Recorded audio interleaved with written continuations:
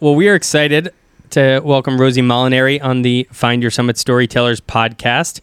I'm your co-host, Brian. Oh, and I am a co-host. No, you're the host, Leah. Leah. And Rosie, I was trying to find a way to introduce you. It's like author, teacher, motivational speaker of sorts. How would you describe yourself? It's a radical self-acceptance. Is that what your website describes you as? Oh, maybe a radical self-acceptance champion. That might be what it says. Yes. So what does that mean? Well, thank y'all for having me. Yeah, absolutely. Yeah. So in terms of radical self-acceptance, it's the idea that we embrace who we are and accept who we are with grace, which doesn't mean that there's not possibility for growth, but it just means that we don't focus on our challenges as things that undermine us, but instead as opportunities. And so really sort of coming to a place of peace with sort of this is where I am right now and what would I like to do about that, and sort of whatever particular pocket that might extend to. Is that a learned thing for you, or do you feel like that came pretty naturally to you? Ooh, that's a good question.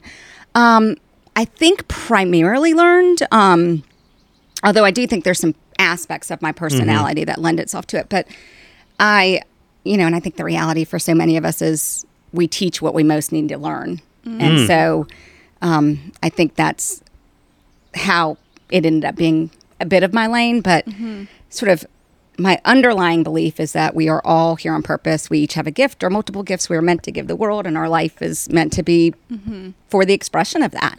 And what I learned over time about myself, and then saw as an educator, and then now see sort of in professional and personal circles, is that too often our relationship with ourselves is what gets in the way of our ability to really live that purpose. And sometimes that's around self-acceptance, and sometimes that's around self-awareness, and sometimes that's around self-care. And so I think that sort of what I feel as if my purpose is now is to create experiences that allow us, and that includes me, to answer thoughtful questions and consider the possibilities that will allow us to be our healthiest, most realized self, so that we can go out and do what we're meant to do in the world. Do you feel like you are pretty dialed into what you were meant to do in the world? I think that when I talk about purpose, I feel like our purpose can change over time. Yeah. And I also don't think it has to be grand. I mean, sometimes I feel like my purpose is, making sure the people in my house are healthy. Like, that they have, what they need to sort of be happy in the world. That's pretty grand, though. And so I feel like when I think about my purpose, it's pretty broad in that lane of, I want to feel like I am connected and have meaning, and I want to help others to feel as if they're connected and have meaning, and that they're able to nurture their own well-being while doing that. And so that can have different expressions over time, but I feel like that piece of knowing my purpose, yes. Yep. Do I always know what flavor it's going to come out in? No. What are like some ways or some things that you've kind of done for yourself to nurture that and like to explore that? Like I saw that you do monthly intentions, which is something I've been trying to practice more of. Is that like one of the ways that you've kind of learned to? So I'm going to go back in time a little bit to when I realized I needed routines. I started my career as a high school teacher and absolutely loved it. And really, if someone said, hey, can you do this? I was like, yes, I can.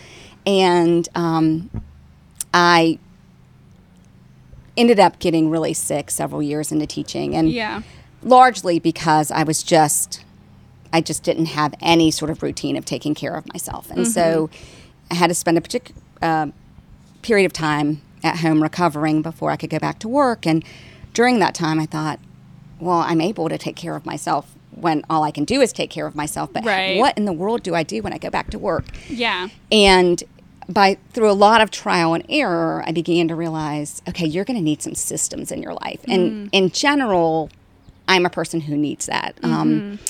And so what it meant was figuring out, okay, well, what do you need on a daily basis? What do you need to do on a weekly basis? What do you need to do on a monthly basis? And what might be quarterly or yearly? And so I do have lots of systems that sort of bolster me up during that time that are around care and around intentionality. And because if I'm just left to operate on my own devices, I will go through a day and at the end of the day be like, oh, I'm hungry. Food didn't happen today. I'm really dehydrated. I mean, I get into this like hyper focus in what I'm doing and then look up hours later and I'm like, I do that. Tyler, my wife just came outside and was like, I forgot to eat breakfast again. I was like, yes, of course. I do that too many times. Yeah. And so I just need these systems. And so, on a daily basis, it's what I've recognized at that particular time of like, what care do I need right now? How do I need to be practicing care? And sometimes that's related to what season it is. Sometimes that's related I need to do lots of stuff for my sinuses. Or, we were talking earlier about the rainy February that we had. And I just, like several weeks into it, I realized, oh, you are not well. And you have no control of the weather. So you better figure out other ways to get well besides like sitting in the vitamin D. And so, getting my head around that. And so sometimes it's related to the season, like actual season. Sometimes it's related to the season in my life. And or what I'm working on. And so there's sort of these daily habits that I try to come up with. Sure. And then monthly, then I have some weekly stuff like making sure, meal planning. I also plan my next week work-wise on the Friday before I do like this little weekly review where I check in on things. And that's been so good for me. And then monthly, I set a monthly intention. And quarterly, I kind of check in on, like, am I good with where things are going in all the facets of my life? And then annually, I do, the big thing I do is sort of a one-word intention to kind of be a theme for my year of, like, what I'm trying to use as a litmus test against my decisions. And so, like, this year, my word is embody. And so trying to make sure that my actions match up with, my thoughts. And and so... My word of the year is gratitude. Love that. It's a good one. Yeah. I think especially after COVID, it was like a good shift. Yeah, it's time to focus on that. When do you think culturally, and I don't know if we're even close to where we need to be, but when do you think it became more common for people to focus on self-care? Because I do feel like that's trending in the right direction, but it hasn't been forever, like the conversation publicly about taking care of yourself. I think probably in the last 3 years, it has become much more pronounced. And I think that probably the global tide change in the last 3 or 4 years, where people began to realize things have an impact on me that even aren't in my daily life, like watching the news has an impact on me. And so you couldn't compartmentalize as much. And so sort of the crush of work and the crush of home life expectations and then sort of what's going on in the world, I think made people begin to recognize I'm not doing great. And what is in my control to try to support my well-being. And I think at least, especially for men perhaps too, but is the stigma of saying I'm not okay, I need help. And we've talked about it on our podcast before, but not making talking to someone this like taboo thing. It's like you go to the doctor for a checkup. Why would you not go to a checkup on your mental health too? But, absolutely. But it's not something that even I learned growing up. And I feel like I grew up in a supportive household, but it was like, I don't recall having those conversations. Like, how are you? And I think for so long, we were encouraged to sort of adopt this both hustle culture and like keep it in culture. And I think that there's enough evidence that sort of going that hard all of the time without taking care of yourself and without reflection isn't sustainable. And that going at it alone isn't really what we're meant for. I think we all really want to be seen and heard and understood. Yeah. And I think that there's enough of like a cultural voicing around that. So one of the interesting things is that I think maybe social media has created some complications for people, but it also has made normalizing Yeah. I'm not think so, okay too. Yeah. a good thing. I think it's both so pros much. and cons. Yeah, I think about social media. It's so much on how you approach it and who you choose to follow and how you choose to. For me, it's one of those things that I made an intentional choice a year ago to like actively stop following people that made me have any sort of judgmental or to be like, I can't believe this person said this or posted this picture. I'm like, why am I including that in my life? Like, and I think that, but that was, after years of just, you start following people and you start seeing things. And I think, it's like so much about putting intentionality into everything that you do. And as the more and more social media became part of our life, it sneaks up on you. I think that's sort of the whole theme of self-awareness is just becoming aware of impact, whether it's the impact of what that voice on social media, like how that makes me react or feel, or awareness of the show I watched on TV and how it made me feel, or, actions we take or whatever. Just beginning to gather enough evidence and pay enough attention to it and then say, oh, well, what does that mean for what I can best do to support myself? Shifting gears slightly, you are an author multiple times over. You've written 2 books? I have. When did you realize you wanted to write a book? And then was there any bit of the process where there were challenges thinking, do I have enough to say that people should or will want to read? So I'm Puerto Rican, and my dad was in the U.S. Army. And growing up, he was an enlisted soldier. There wasn't much money in our house. And so his extracurricular for me was taking me to the library on Saturday mornings. And there was on Fort Jackson, there was this kids room. And so my goal was to like make my way all the way through the kids room, like read every book.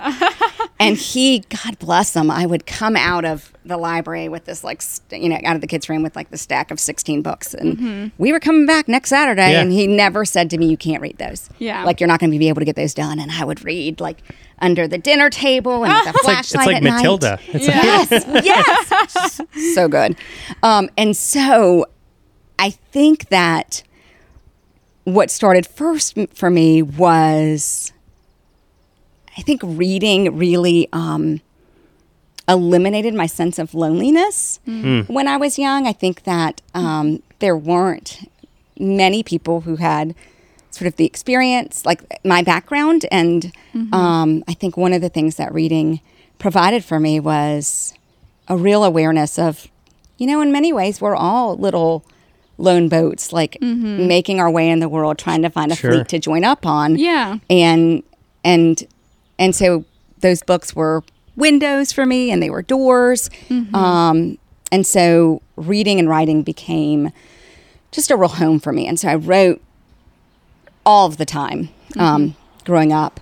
And when I became a teacher, what I loved most about teaching was helping my students. And like we would be in class for 90 minutes and I would think about, for these next 90 minutes, we're all that any of us have. Yeah. And so let's find a way to be meaningfully in community together. Yeah. And often the way that I rooted that was let's write to figure out what it is deep down inside. Yeah. And then let's like share that with one another. And I wasn't an English teacher. I was a history teacher. And so that became sort of the way that I knew to help people. It was the way that I'd found my voice, and it was the way that I knew to help people find their voices. Because one of the things I struggled with as a teacher is if I said, hey, Leah, what do you think about this? Yeah. The Leah in my classroom would say often what she thought I wanted to hear. Yeah. Totally. And I didn't I feel like that's how want the educational system is built right now. Yeah. It's like You have to everyone have- has to have the same answer. Yeah, and it has to be the right answer. Right. I think about that now. It broke my heart I had to ultimately leave teaching because of my lack of self-care. but I think about it now, and I would not survive in a standards-based education that's really regimented. Because I go, left or right pretty easily. And so I'd be lots of parental complaints.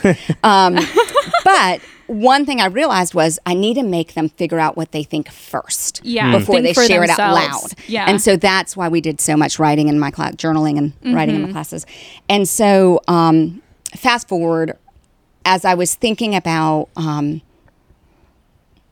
what had helped me to find my voice and what tool I felt like I could use to help people find their voices, writing was really there for me. And so I ended up getting a master's in fine arts and creative writing. And you have to write a book during the wow. You don't have to be published, but you just have to write a book, And so I wrote a collection of essays and poems, linked poems that were about coming of age as a Latina in the South. Yeah. And at the end of that, I had in my program, all of the publishing classes were voluntary. I didn't go to a single one. I was interested in sort of using this tool as an educator. And so I did not go to a single publishing class. And my final advisor said, I'd really like for you to consider publishing. And I said, it's just not my thing. Like, I'm a teacher. And he said, you have a very literal understanding of teaching. Like, have you ever learned from a book? And I was like, a book saved my life. Yes. Yeah. And he said, yeah, because books are teachers. He's like, and I just want you to consider the possibility that your particular voice, which is a Latina growing up in the U.S., isn't extensively published. And this was 20 years ago. Yeah. He's like, and I just feel like there's a place in the canon for your voice. I mean, there are lots of women who immigrated to the U.S. as adults who have published books, but there's not, like, I grew up here and here's my story. And so we made a deal that I would send stuff out for a year, and if at the end of that year I just was like, this does not speak to me, I could walk away from it. And during that year of sending stuff out, the thing that struck me was I didn't feel a large need to share my particular essays. Like, I didn't need that to be in the world. But I was struck by the fact that Latino women did deserve to be represented in literature. And so pitched a book that was on Latinas coming of age experiences in the U.S., where I'd interview 500 women and tell their stories, sort of theme-based. And so that ended up being my first book. And that's ultimately what led to the second book, was that the thing that people resonated with a lot in that book was everybody was reckoning around how they became themselves and how to become yourself. And so that piece around self-acceptance was really interesting to people. And so they would ask questions like, well, how did you get to a place of self-acceptance? And I'd say, well, I tried this, and then I tried this, and then I tried this. And so my second book is exactly that. It's 365 exercises that are meant to help you sort of develop a greater sense of self-acceptance, because I think so much of everything is just conducting an experiment with yourself. So I will interject about, so half of my lifetime ago, I was a student in your class.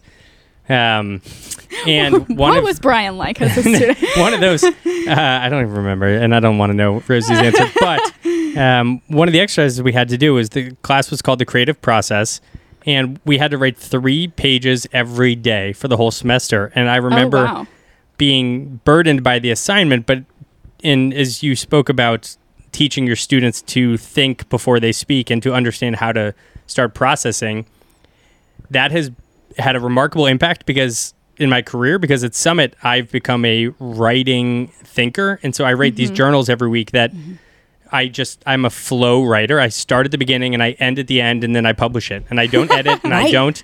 And that is, but I feel like that has become a huge part of Summit's storytelling, and things that I've written have meant things to people, and it's helped us get new partners and businesses. And it's totally rooted in the idea of, like, if you're trying to think through something, just start writing. And so that became part of my habit was, I'm going to write, and I don't know what the point of this is going to be, but I'm going to let it come out. And that's something that I still do to this day. I love that. I am going way to to tell go. a story about Brian in Oh, the boy. class. But first, I want to give credit Yeah. about that assignment. That is from Julia Cameron's The Artist Way. Mm-hmm. And they're called morning pages. And I feel like you would love that. Well, yeah, I have heard it. I've it's in heard my that. top 5 of like changed my life books. Okay. But one thing that I'm really aware of that has been a truth throughout my life is that I always know something deep down inside. I just have to get quiet enough to hear it. Yeah. And I don't hear it like as a thought in my head. I write it and I don't even know what I'm writing. And it comes out and I'm like, oh, that's what I think about that. Holy cow. Okay, well, what am I going Yeah. to do about that? And so for me, that avenue is writing. For someone else, it may be that they go out for a run or a hike and like the thought like Yeah. blazes across their mind. Yeah.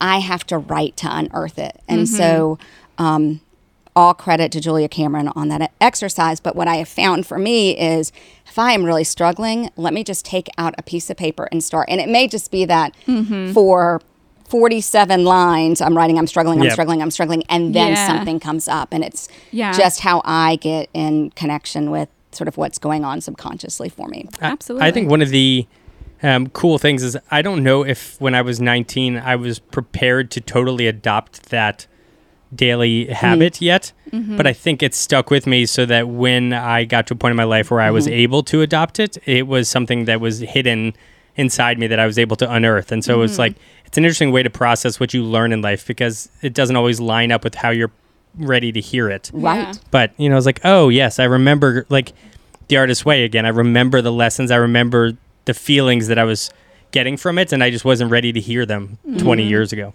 That class is probably, and I've taught a boatload, my favorite class I've ever taught. And y'all's class, like I did that one time. Yeah. But one of the assignments was that, so it was all about exploring the creative process. Yeah. And one of the assignments was that everybody had to choose something that they had some interest in but had never done. Yeah. And their final project was like, do it. Oh my Whatever it is, gosh. do it. And so Brian chose to learn how to play guitar and write songs and give a performance at What? Summit. Yep. And as I That's recall wild. it, and maybe I'm not recalling it accurately, you hadn't played guitar before. Correct. And so like over the course of the semester, like taught himself to play and then like did a public concert, which was above and beyond like what I was asking Yeah. of folks. Right. I mean, there did need to be like, In but he such an didn't just audacious- come Brian in. fashion. It's such an audacious thing to do. It right? was so cool. And I still remember it because it really like you threw the gauntlet for yourself. And, Yeah. and that's, I think that so often we're scared to throw the gauntlet for ourselves. I can Yeah. be scared to throw the gauntlet for myself. But I think the more you do Yeah. it and the more you land, Yeah. like it's You like, just gain oh, confidence of right. it. Yeah. It's not even that it needs to be like, wow, let me sign you to a Exactly, record yeah. label. It's like you did it and nothing bad happened. right. Yeah. And it's like, oh, okay. Yes. And so then you begin to understand, like, I've got myself. Like, I have my own back. Yeah. I can pull. Like, will I be the best person to ever sing on a stage? Maybe not. But can I do it? Can I pull it off? Sure. And Yeah. having that like sense of self, I think, is really sort of powerful in taking you wherever you want to go. And Yeah. Maybe I'll make a return, like a 20th anniversary, there we go. 2 years from now, whatever it is. Do you feel like that has prepared you, that lesson? Do you feel like that translates to being a parent? Ooh. Coming off the hardest year, perhaps ever, of being a Yeah. parent? I think the amazing thing about being a parent is that I don't feel like I ever become more of an expert. Like I feel like every day I'm like, yeah, I don't know about that. I become less and less certain of how it must be done and more comfortable with however it turns out is fine. Yeah. I try really hard to sort of resist prescriptions Yep. in that sense, because I think that we do that so much culturally. Like, oh, when you just start dating someone and someone will be like, so, do you think you're going to get married? And when might you get married? And then you get married and like you're walking out of your wedding ceremony and someone's like, so when do you think you'll have kids? Yeah. And then you're on the way home from the hospital with your new child and they're like, when are you going to have a second child? Oh my gosh. And I think that creates so much pressure and so many shoulds. Totally. Yeah. And then those things become like constant counterpoints in our mind of like, well, am I doing this? Because I should have been doing this. I call those like when we are in a position of sort of considering our life and there's this like, wait, what about this? I call those like ghost lives, like they're kind of haunting us. Yeah. And so I think I always feel like, this could go every particular way or any particular way in parenting. And often I think, why did anyone think I could be in charge of someone's life? Like, this is the worst idea ever. But I love that my son's now in a place where he can be much more engaged in sort of sharing input and thoughts about like decision making for him. Yeah. Because then I'm like, oh, sweet, this takes some of the pressure off of me. Because, dude, like, if you're relying on me. Well, I think I'm a very outspoken critic as a manager of Summit of the word should. Yeah. Like, I hate the word should. Yeah. And I have whenever an employee's like struggling, it's like, well, I feel like I should do this. I'm like, stop right there. Like, eliminate that. Yeah. So one of the things, I had this moment, probably a decade ago. My kid's 12. So he was probably about a year and a half. And I was sitting down to think about my word for the year in 2011.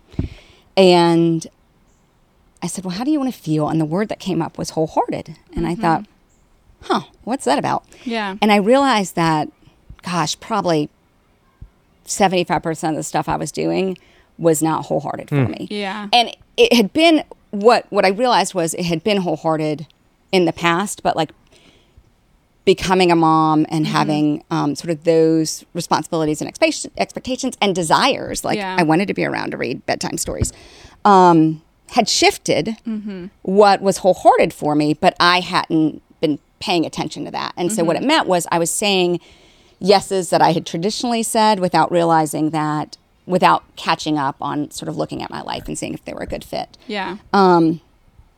And so it made me really work on figuring out what's wholehearted for me. And I think that's the thing about shoulds is shoulds are not from our whole heart. And if you just follow should to should, like you're talking about, whether it's the linear path in life, it's like you graduate from high school, you should be going to college. And it's like, maybe not. Maybe not next year. Maybe not ever. Like, right. Yeah. Yeah, this prescriptive Exhibit thing. A. Oh, yeah, right. And you're happy. And here I am. Yeah, that's exactly right. What is it like being a Latino woman in a very white suburb of Charlotte, raising a black boy who's going to become a man? Like, what is that? How does that feel in terms of someone who's such a self-identity person? What does that feel like? It's pretty intense. Yeah. And the last few years have been particularly intense. And I had, so at Davidson as an undergrad, I designed my major, and it was in African American Studies and Urban Education Issues. And, had my own real identity journey in my undergrad years and early 20s, really trying to sort of figure out my place in the world. And because so much of the feedback I got was either you aren't really Puerto Rican because I didn't fit into someone's boxed understanding, or you're Puerto Rican and so you cannot do this. And so I'd always had these real sort of extreme reactions to me, it felt like. And so I had to have this, I for a period really was looking for, well, if I could just get consistent reaction. And then I had this moment where I was like, no, you're in charge of your reaction. Like, I get to determine what makes up my whole. I get to define what my identity is. And so when we went into adoption, we wanted to make sure that as we looked at the possibilities and the reality that our child, may not have our background and did we feel like we could be honest stewards of that journey. We really were very deliberate in thinking about it. And at the time I thought, well, the world's really changing. Yeah. And it was 2008. Yep. And so Barack Obama was the nominee for the Democratic ticket and then was elected. And I wrote a journal entry that night of the election, just feeling like, all right, this is a different world. And then, that has shifted. And so it's been interesting to navigate wanting to make sure my son feels prepared for the world and also feeling as if he should not be denied the joy and the comfort and the bliss of childhood. Yeah. Because I have to talk to him about how he presents to a police officer or to a person walking down the road. Yeah. And so that has, for me, has been a real intense sort of internal dialogue of like, when does he find out about George Floyd? And how does he find out about George Floyd? And what are the conversations that need to happen around that? I will say that one of the things that I love about his spirit and so many young people that I see right now is that they look at this stuff and the way our systems work as absolutely absurd. And so he asked me, unrelated to this, he was like, why is it called a man bun? Like, why is it not just a bun? Like, anybody can wear a freaking bun. Yeah. And I was like, yes, please, carry on. Yeah. There's so many things like that. Yes. And so he, like, all the time is like, and so we read a lot. We still read together. And so we read a lot of, in this last year, we've read a lot of books about Jackie Robinson and Muhammad Ali. And, he just is so offended,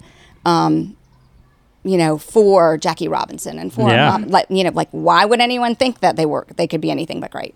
And so my hope is that is the general spirit of that generation and that they will save us from ourselves. But in the meantime, I feel an intense responsibility to fan that, flame that, encourage, and to make him recognize that he has a responsibility to be everybody's ally. Yeah. Yeah, that's I was on vacation with my parents a few weeks ago and they were talking about generationally they feel like there's always something that you look back on when your kids have become the generation you were in and you're sort of embarrassed by a handful of things that you thought when you were their age. And and so I think about that a lot as our kids are growing up and my kids are in alignment right now with a lot of the things that we think, and that's obviously they're impressionable, but I do think there are certain social sort of things that right now are new, like whether it's LGBTQ rights or rights for Black people in America, and our country is so young, but my daughter approaches transgender people as if it's a super normal way to approach life, and it's like, I hope that doesn't get taught out of you at any point during, either by your peers or by other adults, and and that's a throwing your kid into the world and being like, you prepare them as well as you can, and I think this is like teaching, but you prepare them, but then they're going to hear other things and teaching people how to process, to filter, and be like, not that, and try to make room for them to form their own opinions, but not be swayed by somebody telling them something totally different and being like, okay, well, I guess my teacher said that. Yeah. And you have no idea what other kids are going to say to you. That was one of my biggest surprises when your kids start going to school, is like, I learned this today at school. I'm like, oh my gosh, I can't believe someone said that to you. Yeah. That was my rant. I have no kids, so I have no input. But somehow the podcast always come back to parenting. But it's, you learn a lot having kids, I'm sure, too. We'll wrap this up shortly, but who do you learn from still? Who inspires you right now? Ooh, gosh, I feel like I am constantly inspired. Like I just feel like I'm wired to like desire that inspiration. And so I particularly find poetry really inspiring in how someone translates their experience in a way that the words just transcend, but also become your own, where I'm like, oh, that could have been my question, like that. And so there are lots of poets that just like grab me by the throat. I'm really inspired by my kid. And often just sort of overcome.